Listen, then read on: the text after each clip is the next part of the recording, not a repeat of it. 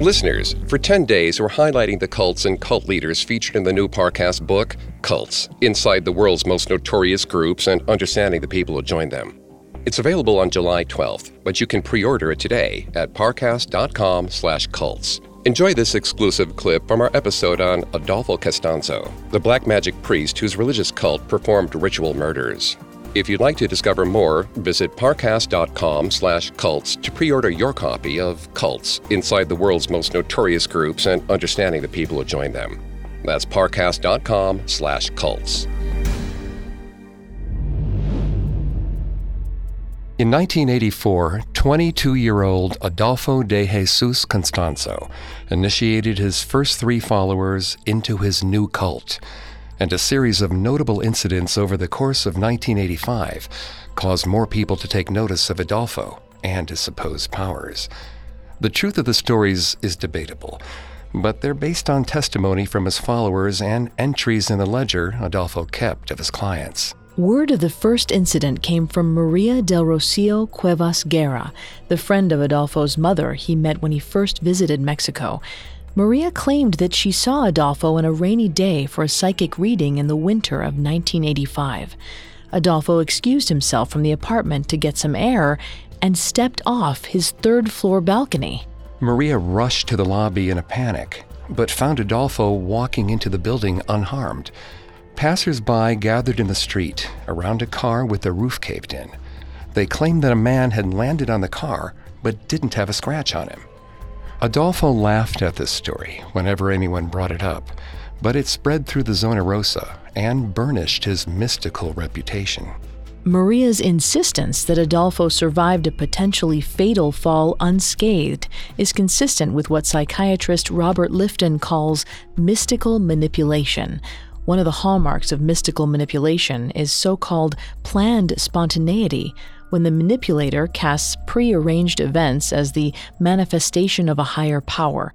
It's hard to say which aspects of Maria's story are true, if any. Adolfo may have planned this event to convince her of his magical prowess, or perhaps he slipped and fell by accident and was simply lucky. Whatever Maria saw Adolfo do that day, she was somehow convinced he had performed an impossible feat. It led her to spread the word of Adolfo's otherworldly powers.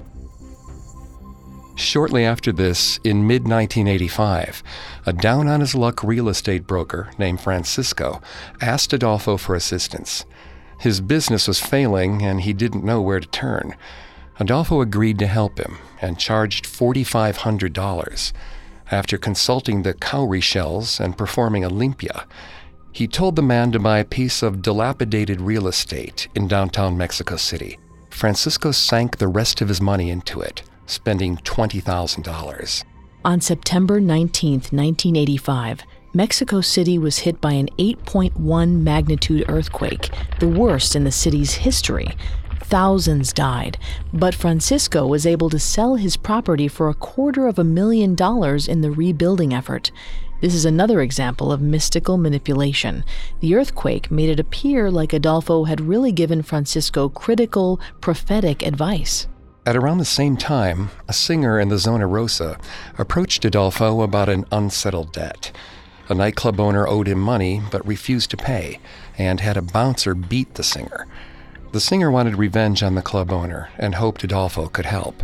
Adolfo performed a ritual with a doll doused in chicken's blood and then told the singer to place the doll on a fresh grave. The singer followed Adolfo's instructions. Adolfo then left a dead chicken on the nightclub owner's doorstep and sent him a series of threatening letters, also doused in blood. The club owner believed in the occult and took the threats seriously. He began drinking heavily and died of a heart attack a month later. This was a major step for Adolfo and his core followers. Until this point, Adolfo's spells consisted of cleansings and psychic readings. But now, a man was dead. As far as Omar, Jorge, and Martin were concerned, they'd all had a hand in his death. They expressed trepidation and remorse over the incident, but Adolfo assured them that what they did could not have been wrong, since the gods always seek justice. If the gods gave this man a heart attack, it was because he deserved it. Thanks again for listening. And don't forget to pre-order your copy of Cults, Inside the World's Most Notorious Groups and Understanding the People Who Joined Them at parcast.com/cults. Available in hardcover and as an audiobook. Visit parcast.com/cults to pre-order today.